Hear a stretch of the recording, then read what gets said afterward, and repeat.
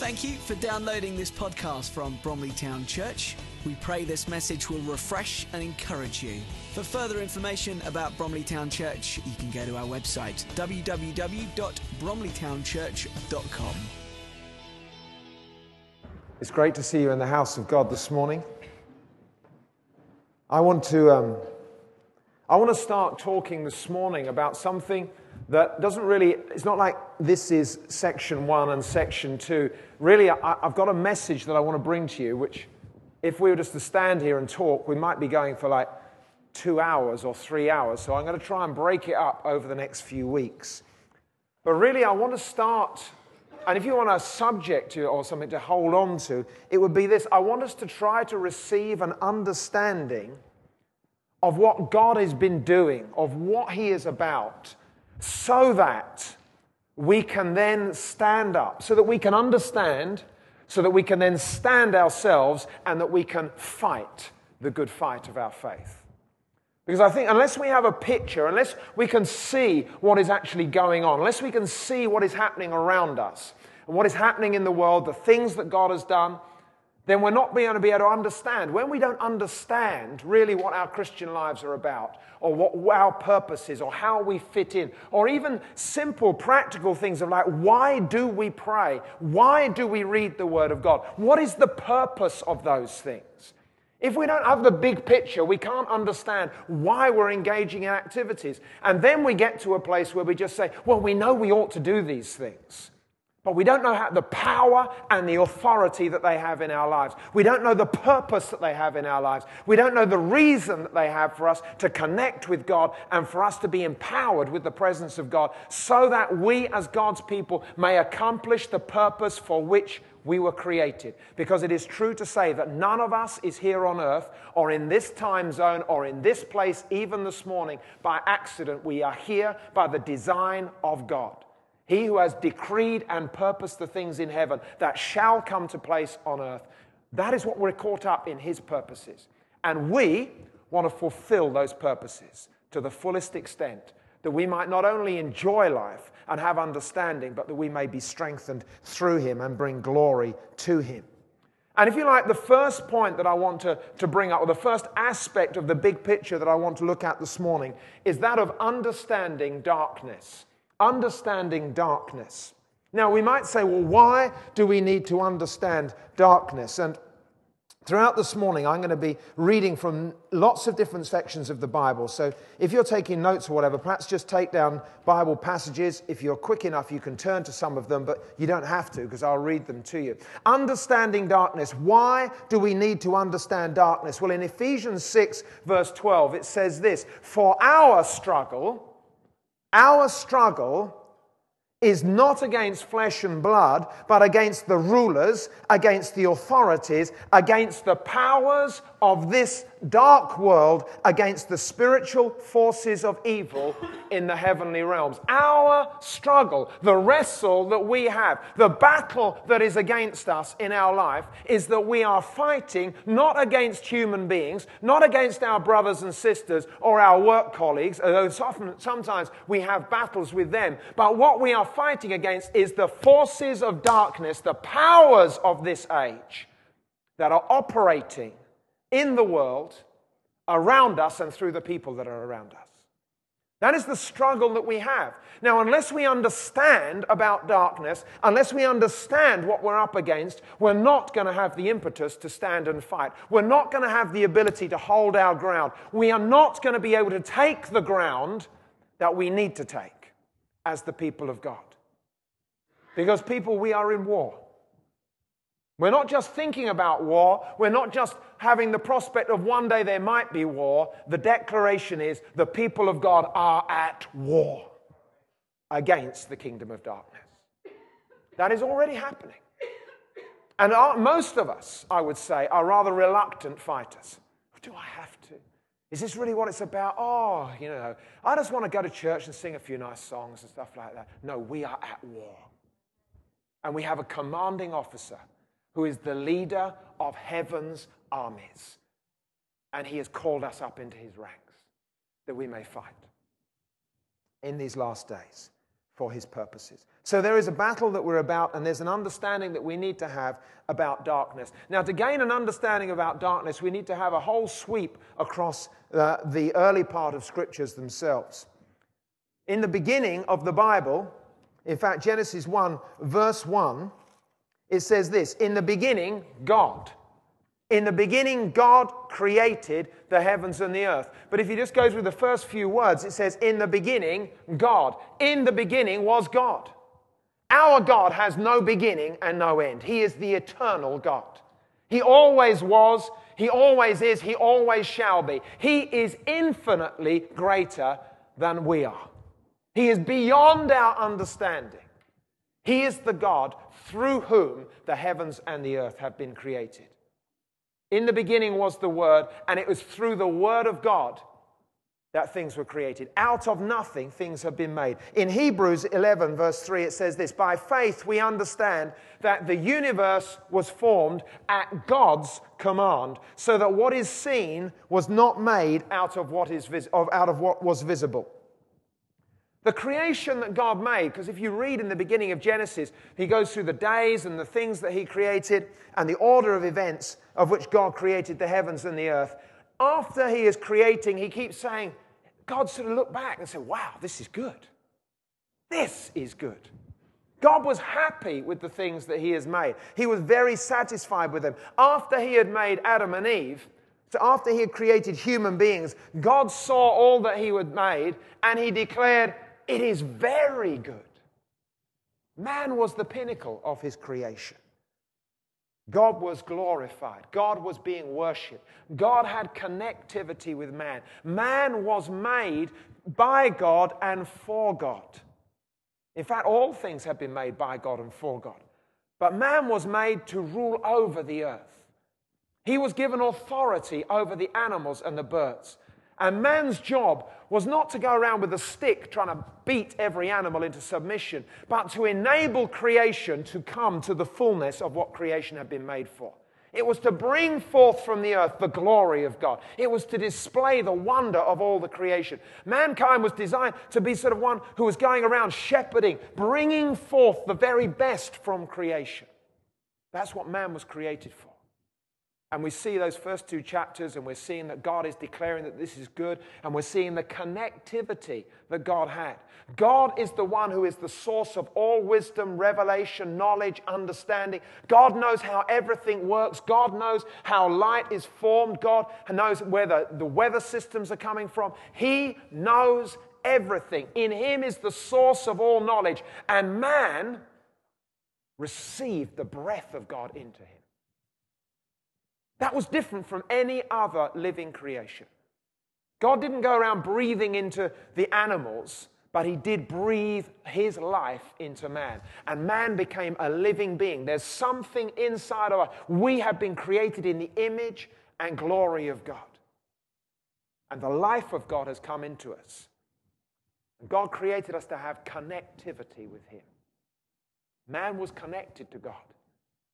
So God could make his statements, make his thoughts, make his will, make his purpose known, and man would understand it in his being and be able to respond. Hence, when we see that God said to man, I want you to name the animals, man came up with the right answers because he was connected with God. Because God was able to say, this animal is a giraffe. Yesterday we went down as a family just to the Port Lim Zoo and saw the animals, freezing cold. But when you see animals like the giraffes, absolutely amazing creatures. And I thought to myself, God is amazing. God is amazing. When you see the zebra, you think, this is crazy. Who came up with that idea? Some super striped horse. You look at it and you are in amazement. And you see the animals and things that we don't usually see. And you think, well, rhino? I would never have. What's all this? 2 horns? Big, fat. What? Why? Why? Question why. What is the glory of this creature? He has created all of those things. But man was able to give them their right names because he was connected with God. And everything was good. Man was in the Garden of Eden, and it was glorious. There was abundant fruit. There were trees, there were animals, there were plants. Man had a function in life. He had a work to do. He enjoyed it. There were no thorns and thistles. Things came up just by dropping the seeds in. He didn't overwater it and the plants, and they all limply went and died on him. Everything was good. You know what it's like at home when you water the plants that you're trying to look after for somebody else and things go disastrously wrong. That wasn't happening in the Garden of Eden. Everything was good. Man had this wonderful dependency upon God. Man had this connectivity with God. Man was at the fullness of who he was because he knew his God. God said to Adam, all of this is yours. Enjoy it. Till the soil. Help everything come to its fullness. Look, there's this tree. Do not eat of the fruit of that tree. Because if you do, you will die. But apart from that, hey, whatever you want. But we know Genesis 1, Genesis 2, talking about creation, Genesis 3 talks about separation. Genesis 3 is when you have the story of Eve and the serpent and how the serpent says to her, did God say? Did God really say you shouldn't eat of anything? Hey, listen, what God means is if you eat of that, you will become like God, knowing good and evil. You won't die. So the serpent is sowing words to her. And suddenly this tree that had not only been off limits, but the understanding of this tree was that if I eat of it, I'm going to die. So it was like a tree of poison.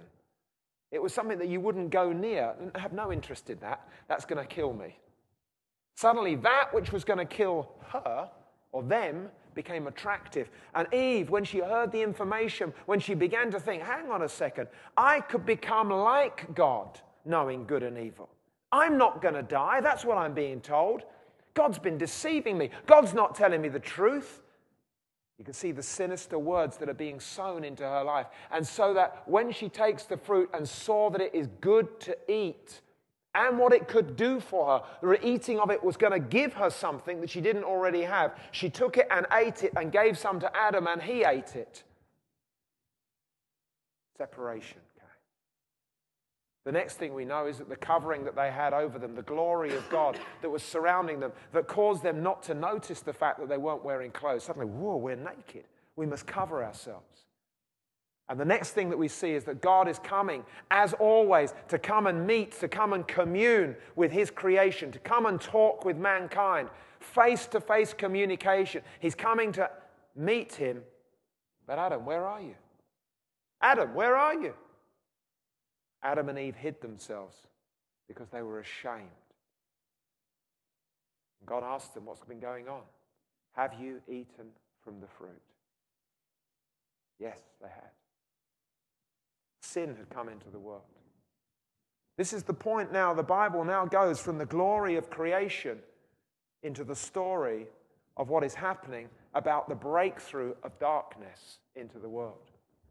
I find it amazing that when you get to Genesis, there you are reading about creation. Suddenly, chapter 3, you're reading about the fall of man. Chapter 4, you're now reading about the children of Adam and Eve. And you've got the whole story of Cain and Abel. And suddenly you find that there is murder happening. And it's only just at the beginning of the book. And then by the time you get through to chapter 6, when you're talking about the flood, it says, when men began to increase in number on the earth. In fact, that's not the bit I want to read. It says, the Lord saw, verse 5, the Lord saw how great man's wickedness on the earth had become, and that every inclination of the thoughts of his heart was only evil all the time. Within the space of a relatively short number of years, we've gone from the point of view of absolute beauty and without sin to utter corruption like that. It says that God has been grieved. It says the Lord was grieved that he had made man. Think of the pain in the heart of God. shortly before you have been reading, and God had created man, and he said, this is very good. And now a few chapters later, you're reading this. The Lord was grieved that he had made man on the earth, and his heart was filled with pain. Darkness does this. Darkness brings separation between man and God. Darkness causes pain in the heart of God, and it causes the inclination of man's heart to be only thoughts of evil all the time. That is what darkness does. It disrupts. It breaks. In Romans 5 verse 12 it says, therefore just as sin entered the world through one man and death through sin, in this way death came to all men because all sinned. The problem with sin is that it infected the whole of mankind. And whereas we had only one person actually taking the apple to start off with, we find shortly that the whole of the human race has been disrupted, and that sin has infected the whole human race. Sin, and by sin I mean the things that God does not want us to do, but that we are doing. The things that are anti-God, the things that are against his commands, the things that are against his heart, his will, his desires. Those things, the things that we do, really often without even thinking. Sin brings death to all men. And that isn't only that, and we do know that man, all of us are going to die. There's only one certainty that we have, that we are facing death. Not that we want to hold on to that too much, because it does sound quite morbid, but it's true to say that we're all going to physically die, but we're not just talking about that. Sin separates us from God. There is a spiritual death, not just a physical death. The spiritual death is immediate. The physical death comes after some time. So what we saw in the garden, when the serpent had said to Eve, you will surely not die. And she takes the fruit and, whoa, no, I didn't die. I'm still alive. Yes, but inside, spiritually, like that, death had come to your spirit. From that point, there was a disconnection from the wisdom of God. Man had become separated. Man had become distanced from his God. In Ephesians 2, verse 1, Paul describes this situation of people, because he says, as for you, talking to the Ephesian Christians, as for you, you were dead in your transgressions and sins, in which you used to live when you followed the ways of this world and of the ruler of the kingdom of the air, the spirit who is now at work in those who are disobedient. You were without hope and without God in the world.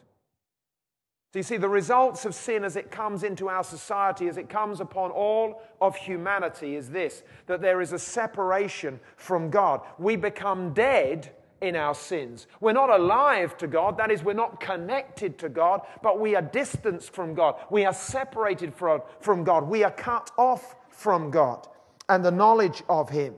And our ways are now being dictated to by the powers of darkness that are ruling over the kingdoms of this earth.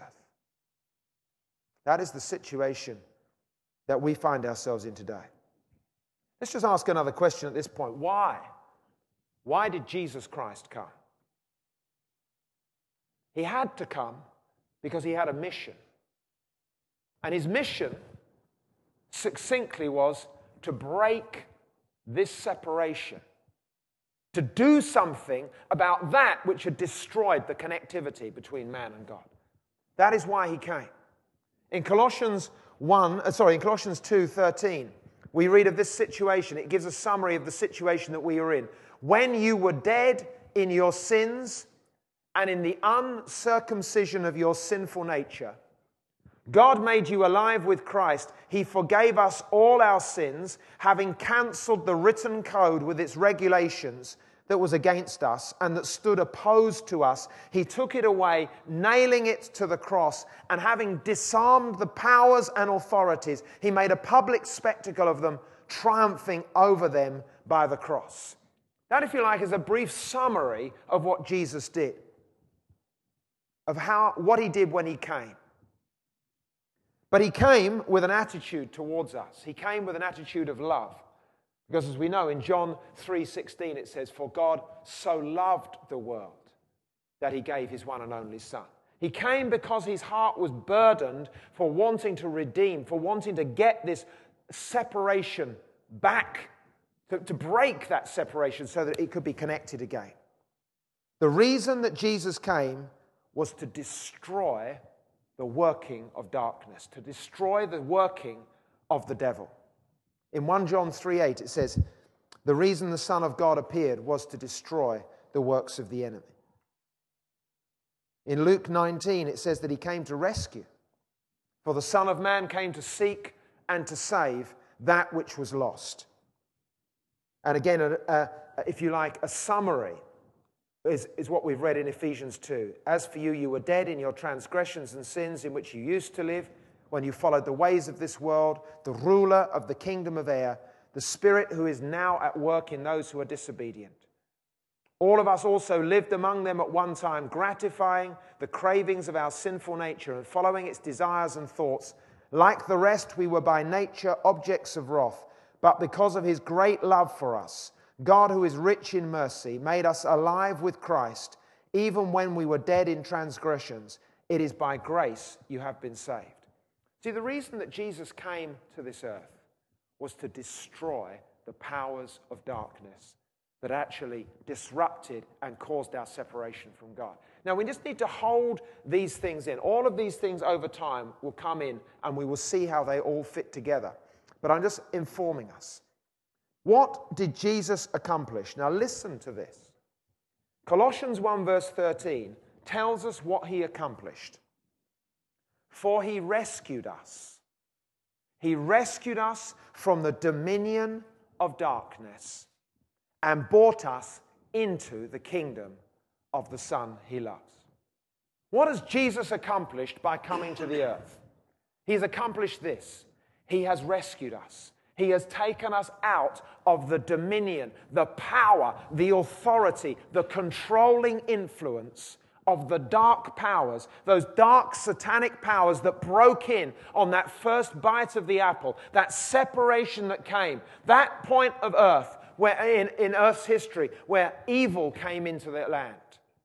He came to destroy those powers. He has delivered us. He has delivered us from the dominion of darkness. Now, these words are not to be taken lightly because it gives you an understanding of what authority and what power there is that is over us. It is a dominion. It is an overriding power that is hovering over the nations of the world. That is what the darkness is. And Jesus came to deliver us and has taken us out of that and has brought us into the kingdom of his Son, Jesus Christ. Now, that is a statement of what God has done for us through Jesus. That is what has been accomplished. But it hasn't actually prevented the powers of darkness still being around us and influencing us. Do you understand that? You see, we are saved, but the powers of darkness have not been broken. The church has been appointed through the power of Jesus Christ to tear those authorities down and to display the kingdom of God to all around us. That is what the church is here for. That is what we are here for. That is why we are at war, because we're at war against those powers. Who do we wrestle against? Do we wrestle against flesh and blood? No, no, no. Our fight, our battle, we wrestle not against flesh and blood, but against the powers and the principalities. We are at war. Okay, Now let's go back to this darkness. We talked about the fact that the darkness came in when Eve actually ate of that fruit and gave it to Adam. That's when sin came in. But hang on a second. That was the serpent. What was going on? Where did the darkness come from? Because surely we see in the beginning there was God, and God created everything, and it was good. So what happened? Where did this darkness come from? Well, there are two passages in two of the books of the prophets, in Isaiah and in Ezekiel. Isaiah chapter 14 and Ezekiel 28, where in these passages you get an insight into the workings of heaven and what actually happened in heaven. Because Satan, called Lucifer, in fact he's called a number of different names through Scripture, but he was created as an angel of light. Let me just read to you a little bit of what it says in Ezekiel 28, starting at verse 11. Actually, a little bit more than that. It says, and this is talking about Lucifer, talking about Satan, "You were the model of perfection, full of wisdom, perfect in beauty." This is who he was created to be. "You were in Eden, the garden of God. Every precious stone adorned you. Ruby, topaz, and emerald, chrysolite, onyx, and jasper, sapphire, turquoise, and beryl. Your settings and mountains were made of gold. On the day you were created, they were prepared. You were anointed as a guardian cherub, for so I ordained you. You were on the holy mount of God. You walked among the fiery stones. You were blameless in your ways. From the day you were created till wickedness was found in you. Through your widespread trade, you were filled with violence, and you sinned, so I drove you from the mount of God. Your heart became proud on account of your beauty, and you corrupted your wisdom because of your splendor, so I threw you to the earth." You see, God did create all things good. God created the angels just as He has created us, not to be puppets, but to have their own being. And here is Satan, Lucifer, an angel of light, beautiful. He was glorious, full of wisdom, a model of perfection, perfect in beauty. But his heart became proud. Basically, he desired to take over the throne of God. I want that. He wasn't contented with the place of his creation. He wanted to be like God. He wanted to be above God. In Isaiah, in the chapter in Isaiah 14, it says this: "You have said in your heart, I will ascend to heaven. I will raise my throne above the stars of God. I will sit enthroned on the mount of assembly, on the utmost heights of the sacred mountain. I will ascend above the tops of the clouds. I will make myself like the Most High." You can see the intent that came upon Satan's heart. And when he got to this place of pride and it entered his heart, God had no choice. There can be no sin in heaven. He was cast out of heaven. He was cast out. This is the foundation of wickedness. This is the foundation of evil. He came to earth, and what did he start to do? He started to corrupt others. He started to destroy the work of God. Satan is against the purposes of God. And he now wants to continue to fight against the purposes of God. And he does that, regretfully, fairly successfully. But the good news is that God has overcome. Now, on that day of this evil arising and Satan being thrown out of heaven, it was at that moment in time that God declares there is going to be a day called the Day of the Lord, when Satan and all of those angels that have followed him, because it is believed a third of the angelic host came up behind Satan and were influenced by him, and they were cast out of heaven too. That it's on that day that God decided there will be a day which I am calling the day of the Lord, when punishment shall be met for all of that has happened. And this sin shall receive its just deserts.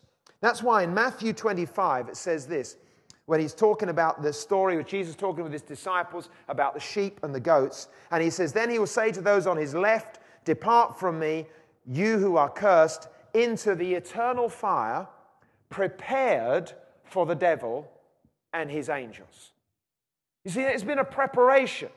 The lake of fire, which is what it's talking about the end of times, when Christ shall return and the day of the Lord shall come. And not only a day of terror, but a day of glory, a day of terror and destruction, because all evil will be dealt with. And that's when the enemy himself will be cast into the lake of fire, but also a day of great glory, because the triumphant power and the glory of God shall be displayed. The old heaven and the old earth will be wrapped up and moved away, and a new heaven and a new earth shall come into being, and God shall reign with his people, having dealt with the powers of darkness. But you see, this is when that day was decided. And the reason I wanted to paint this picture is that we start to see where these things are coming in history, what is going on. So it's right at the beginning of time.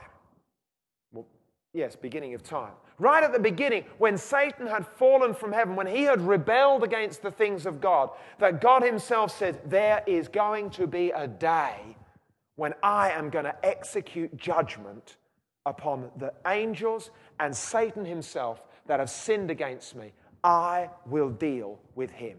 He will be cast into the lake of fire that I am preparing for him and his angels. Now, the sad thing is that the enemy, Satan, has taken it upon himself to take to that place as many of the human race as he can possibly take. That is the sad thing. So that which was prepared for the devil and the angels is also going to be a place where human beings are being taken to, because they have broken the way of God, because they have sinned before God, and because they need to find salvation. So we have a slight understanding of how darkness came to being. We have an understanding a little bit of its nature. In John 8, let me just read this to you quickly. John 8, we get an insight into Satan himself. Jesus talking again to his disciples says this of Satan. John 8:44, you belong to your father the devil, and you want to carry out your father's desire. He was a murderer from the beginning, not holding to the truth, for there is no truth in him. When he lies, he speaks his native language, for he is a liar and the father of lies. That is the character, the nature of darkness. It doesn't tell the truth. It brings deception. It lies. It deceives. That's the character. But not only its character, let's just look at its power. If we were to go back now to Genesis 4, the story of Cain and Abel, we get a real insight into the character and power of darkness. And there in the story we see, it says that Adam lay with his wife and she became pregnant and gave birth to Cain. She said, with the help of the Lord I have brought forth a man. Later she gave birth to his brother Abel. Now Abel kept flocks and Cain worked the soil. In the course of time, Cain brought some of the fruits of the soil as an offering to the Lord. But Abel brought fat portions from some of the firstborn of his flock. Then the Lord looked with favor on Abel and his offering, but on Cain and his offering he did not look with favor. So Cain was very angry and his face was downcast.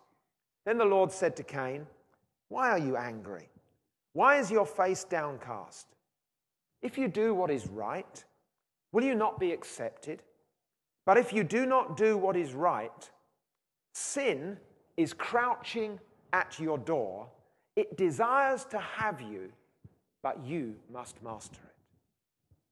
We know this story, I think, fairly well.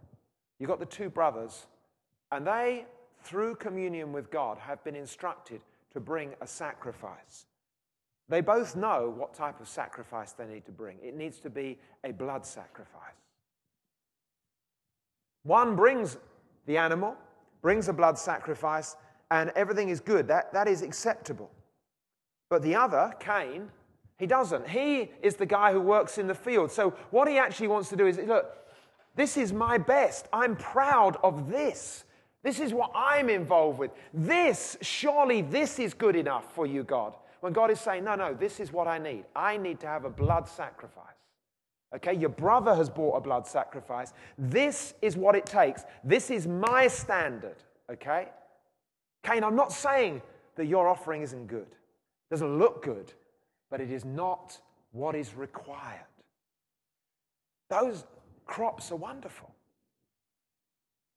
but it's not what is required. Now listen, let me say something to you, Cain. If you do what is right, if you come up and meet the requirement that I am placing before you, everything's going to be fine. But you need to know that as I am laying up my requirement, there is a power at work. Sin is crouching at your door. Listen to the language. It's crouching. Even that is sinister, because you know when someone's crouching, they're waiting to leap. They're just tucked down, slightly hidden out the way. Sin is crouching at your door. It desires to have you. It desires to have you. Now, if you look in the King James, reading this scripture, it says, and it sounds old-fashioned language, but you'll see why I'm going to quote it to you. If thou doest well, shall thou not be accepted? And if thou dost not well, sin lieth at the door, and unto thee shall be his desire, and thou shalt rule over him. In the King James, you start to get this portrayal that sin isn't just a force, it's a character, it's a person. It has a personality. Sin has come and it wants to get hold of you. Sorry, Steve. It wants to grasp you. But folks, we need to wake up to the power of darkness.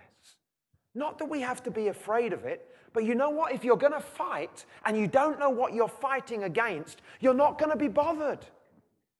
And as we shall see in a minute, because we've still got a few minutes, we want to see a little bit of the character of what this darkness does to us and why we need to wake up. Because you see, this darkness is the same as being arrayed against Cain. This darkness is being arrayed against us. This darkness is hovering at our door.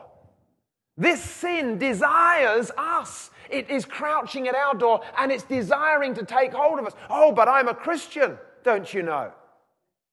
Well, that's great because you have power in the name of Jesus, but unless you know how to use that power, unless you're going to use the sword of the Spirit against the enemy and cut and thrust into him so that he gets injured and hurt and runs away, that sin is desiring to take hold of you. This power of sin is what produces sin in us. This power of sin is when you were sitting quietly. You didn't really have any thoughts, but suddenly you get annoyed about somebody. You remember that thing about the person in the office, and you start thinking, like, blow them. Why should they do that? I don't like them. I hate them. And you may not even have said these words, but you're thinking them in your head because this is sin starting to try to get hold of you, because sin knows that if it can get hold of you and start to change your way of thinking, it is starting to have power over you. And sin, when we give ourselves to sin, it is like we become slaves to it. Because when we sin, we become a slave to the one whom we obey. And you see, when we sin, we are becoming obedient servants of the powers of darkness, when we are supposed to be the children of light. And when this happens, you start to see the people of God no longer displaying the attributes of God, but displaying the fruit of the kingdom of darkness. This is why we need to understand, because we have been taken from the dominion of darkness by the power of Jesus Christ. He is the one who has overcome every force of darkness, so that through him we also may be more than conquerors. and that we, through the power of Jesus, can start to show the authority of the cross in the land. Darkness is a force. It is a power. It has authority.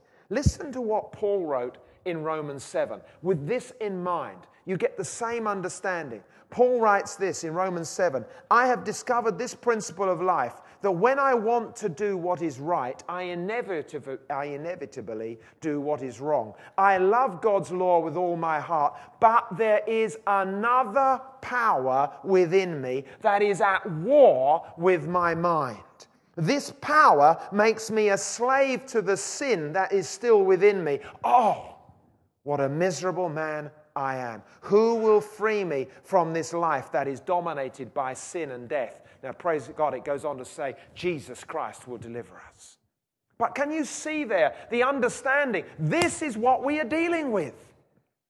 It is the power of sin and its effect upon our lives. This is what darkness does. Now, let me just put this to you. The results of darkness. What are the results of being under this darkness? What does this darkness do to us? How does it affect our lives? Hardens us. It hardens our hearts. Hebrews 3:13. It says, encourage one another daily, as long as it is called today, so that none of you may be hardened by sin's deceitfulness. Sin deceives us. The powers of darkness deceive us. They make us think something that isn't true. We start believing lies. We start living in lies. We start coming under its influence, and it starts to harden our hearts such that we're no longer really bothered about that. Let's take a look at the film industry. A number of years ago, you used to have the 18 certificate, which meant that could be violence, there could be sexual content in those films. 18 used to have that, that's for adults only. Now, what was an 18 certificate 20 years ago, we all know has moved back. It's probably more like a 15 certificate. We know that there has been a change. We know that. How come we're not fighting against it? How come we're saying, hey, this isn't good? This is corrupting the lives of our young people. What is going on here? How come we're not making a song and a dance about it?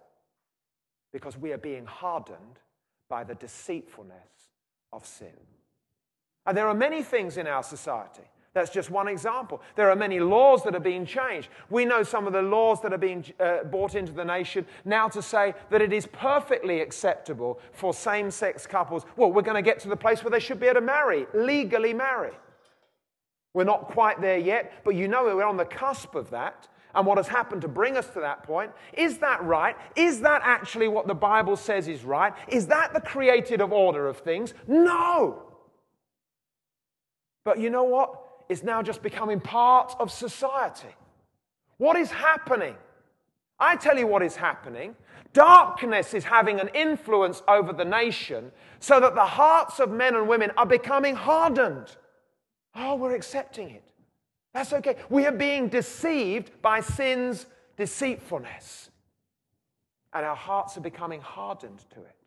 So we're no longer really reacting. Oh, it's one of those things. Yeah, I know it's bad, but, where's the motivation for change?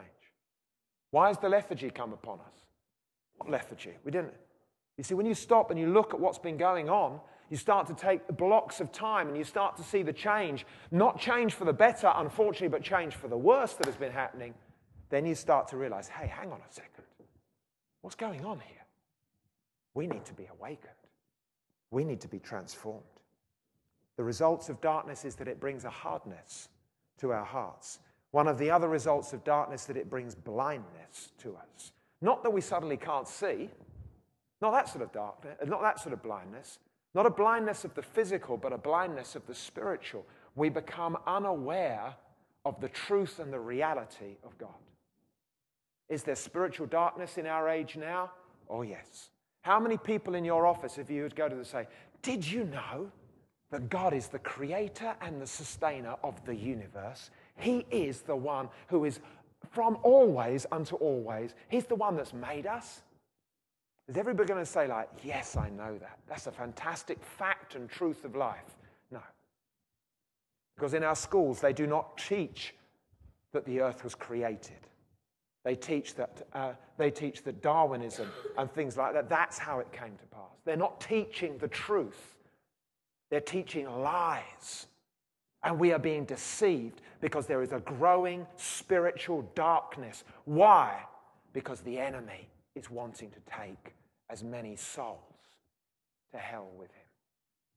And he's seeking to do it before his time runs out. When is his time going to run out? On the day of the Lord. Because the day of the Lord is what? The day of the Lord is the day that God has appointed when he is going to deal with all the evil of the enemy. When he was first thrown out of heaven and everything that's happened between now and then, that is the day it's going to be dealt with. But before that day, Satan is having a heyday. He's doing all that he can to gather people into darkness, to gather people into spiritual blindness, to harden their hearts. Listen to what it says in Corinthians, 2 Corinthians 4, verse 4. The God of this age has blinded the minds of unbelievers so that they cannot see the light of the gospel of the glory of Christ, who is the image of God. So why do the people in your schools, in your offices, in your universities, the people that you are working with, the people that you're associating with, why is it that they're having a tough time in accepting your testimony that Jesus is alive? Because the work of darkness is against them. That's why. Have you noticed darkness around you? Have you noticed things going wrong in people's lives? The work of oppression that the enemy brings? Yes, of course we have. The reason the church is here is to display the glory of God. The reason the church is here is to break these powers of darkness. We have a job on our hands that we need to rise up to and take hold of. Okay, let me just finish with this little bit here.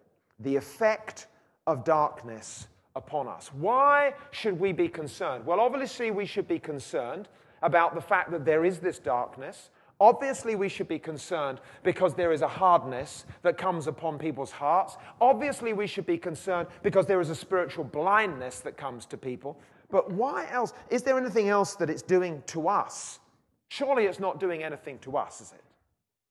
Well, this is when we come back to scriptures and we start to see what God is saying to us and what our reaction to it is.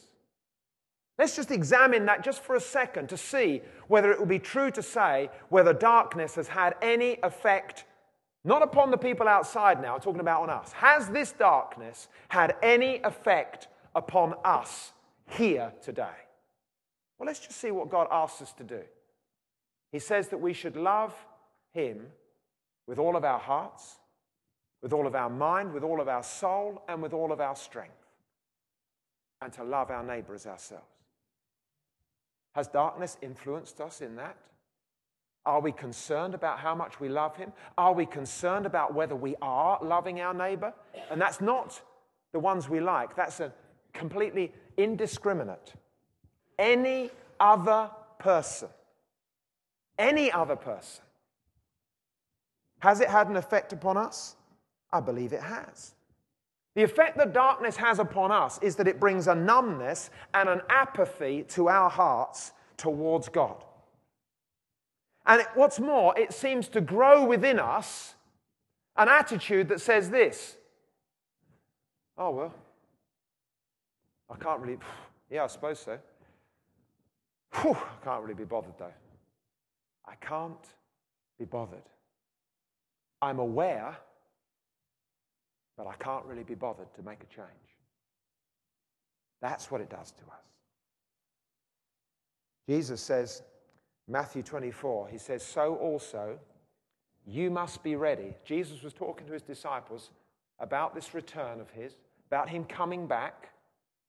And he says, you also must be ready because the Son of Man is going to come back at an hour when you don't expect him. He's going to come back in an hour when you don't expect him. Because you don't know when he's coming back, you need to be prepared and ready for his return. Let's really ask ourselves a question this morning. What's our response to this? I know what my response is. Because deep in my heart, there is the working of darkness. Because in my heart, am I really bothered about that? Come on, let's be real about this. We're not really bothered. Yeah, I know it says that. I know it says that, but, well, I mean, it's going to be a long way off, isn't it? Is it? Is that what Jesus tells us? Listen, when you start to examine what the Scriptures are saying to us and our response to them, you start to notice there is a divide which is filled with apathy. There's a divide that is filled with numbness. There's a divide that is filled with our not bothered attitude. Well, yes, Jesus is coming back, but, well, I'm going to be all right. Jesus said, listen, you need to be ready for my return. You need to be watching and waiting because you don't know when it's going to come. We find ourselves are numb to these things. You know, in Psalms 36 it says this, an oracle is within my heart concerning the sinfulness of the wicked. There is no fear of God before his eyes, for in his own eyes he flatters himself too much to detect or hate his sin. I find that that is more talking of me than anybody else. Look, we flatter ourselves too much. Is there flattery going on when we say, hey, I'm going to be all right? Jesus has overcome. Yes, he has overcome. But I need to be living in him and having his power living through me so that I also may be an overcomer. Otherwise, what I am is I become a servant to the powers of darkness. I come under their influence and I start to obey their commands. The outworking of my life no longer becomes the fruit of righteousness, but the outworking of my life becomes the fruit of lies and deception and untruth and wrong thinking, which is not what we want. Finally, let me just point you to this. The passion for the salvation of the lost is not amongst us as it should be. Therefore, the very commission that we have been commissioned with, that we have been given, we are putting to one side and leaving unaccomplished.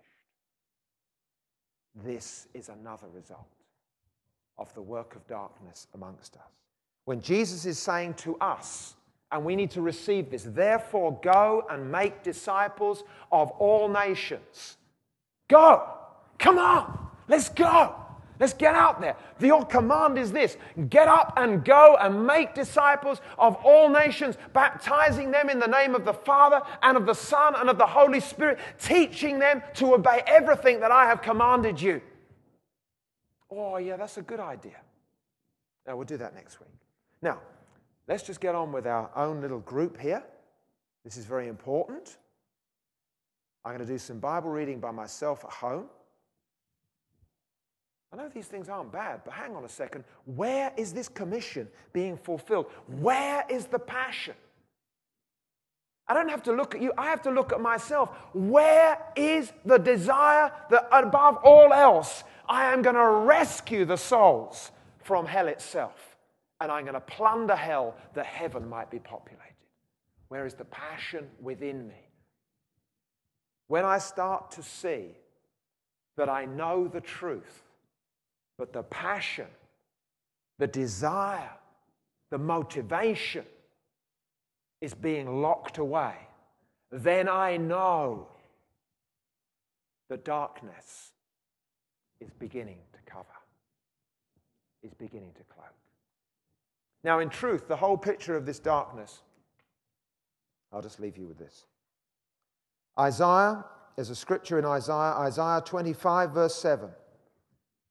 Where it talks about this. It talks about, on this mountain, it says, he will destroy the shroud that enfolds all peoples, the sheet that covers all nations. And the picture that is being given by the prophet Isaiah is that of the world, our world, in which we live. But over that world, around that world, totally encapsulating that world, there is a covering, if you like, a sheet of darkness, where the principalities and the rulers of the dark places are having their array, are having their influence over us. They're around and about us. That is the situation that we are in. Now, rather than just leave you directly at this point where you're feeling the weight, oh my, the weight of this darkness. And as I did say to you at the beginning, we haven't the time now because there's a lot more that we need to explore to take us on from this place. But unless we understand what is arrayed against us, unless we understand what we are dealing with, we are not going to be able to receive the tools that God has given to us, that by them we may overcome. Let's just remind ourselves of what Jesus has done. He has made a public spectacle of every force of darkness, triumphing over it by the cross. He has rescued us from the dominion of darkness and has brought us into the kingdom of the Son that He loves. He is the one that we need. Jesus is our Savior. He has come to save us from our sins. He is our Redeemer.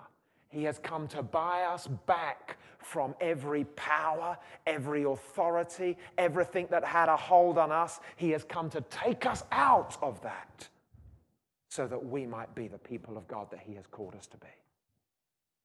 But unless we're walking in the fullness of the power of what God has for us, we're not going to be overcomers. But He has called us. He came to destroy the works of the devil. He came to seek and to save that which was lost. Do you feel lost? Now, some of you in this room, this isn't the lostness just of the fact that, yeah, I'm a Christian, but I feel a bit, whoa. I do feel a bit, I feel the oppression of this stuff. There's reality in what you're talking about here. I feel a bit lost with that. Well, take heart, because Jesus has come to seek and to save that which was lost. He has come to bring us through so that we may be more than conquerors. He has come to display His kingdom in this place so that people will say, wow, look at Bromley Town Church. No, that people might say, wow, look at the glory of God in this place. Look at the name of Jesus. Here's a people that know their God. For the people who know their God shall do great exploits. That's what the word says. So sometimes we can feel there's a lostness. I need to be found. But there is another lostness. You might be in that place where you are lost completely in your trespasses and sins. Where you know that you've done wrong. But you've never understood that there are arrayed against you powers of darkness. You never understood completely that Jesus, and only Jesus Christ, God's Son, came from heaven, the glory of heaven, came to earth to rescue you from your sin, to save you, to set you free, to enable you also to arise to become a mighty warrior of God. The Bible says that if we put our faith in Him, He will see that we are saved.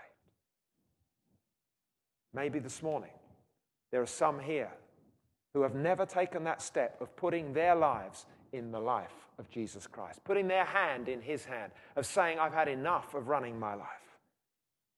I need to walk with Jesus because He alone can save me. Listen, there is a work that God needs to do amongst us. Let's just bow our heads for a moment.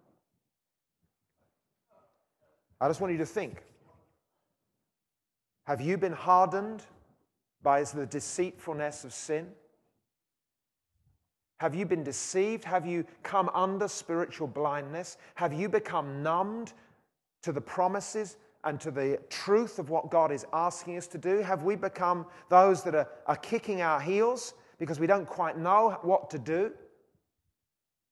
We need to say, God, please awaken my soul. Please bring me through. Please take me all the way. We need to pray earnestly that God would revive our hearts in him so that we may arise to be the army he has called us to be. But also this morning, it may be that you are here and that you have never given your life to Jesus Christ that you might be saved.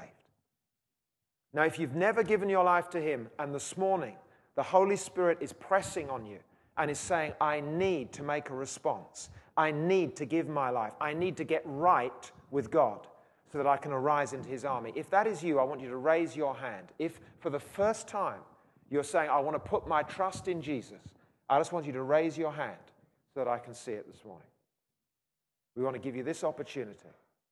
Thank you. Thank you, Father. Thank you. Is there anybody else?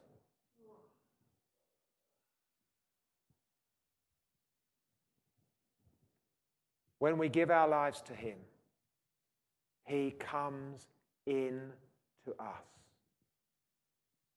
and he makes his home inside of us and empowers us to live a new life for him. Thank you. Father, in the name of Jesus, I want to pray, oh God, for those that are responding in their hearts. Lord, that you would bring transformation to them. Father, you know the power that darkness can have over us because you sent your Son, your one and only Son, to come and rescue us. Father, I thank you that you have overcome through Jesus every force of the enemy. I thank you that you are a mighty Savior. I thank you that you are an awesome deliverer. Lord, will you empower each one of us to arise before you and to fulfill the purpose that you have for our lives? I ask it in Jesus' name. Amen. Amen. Perhaps over this next week, you might go back over some of those scriptures or even just pick up your Bibles and start reading in Genesis, and you can see the story that we're talking about. Familiarize yourself with it because we're going to be briefly going over some of these things again next week and pressing on into more that God is going to show us. Thank you. Thank you for listening. If you have any questions or you're after more information about Bromley Town Church, do visit our website, www.bromleytownchurch.com.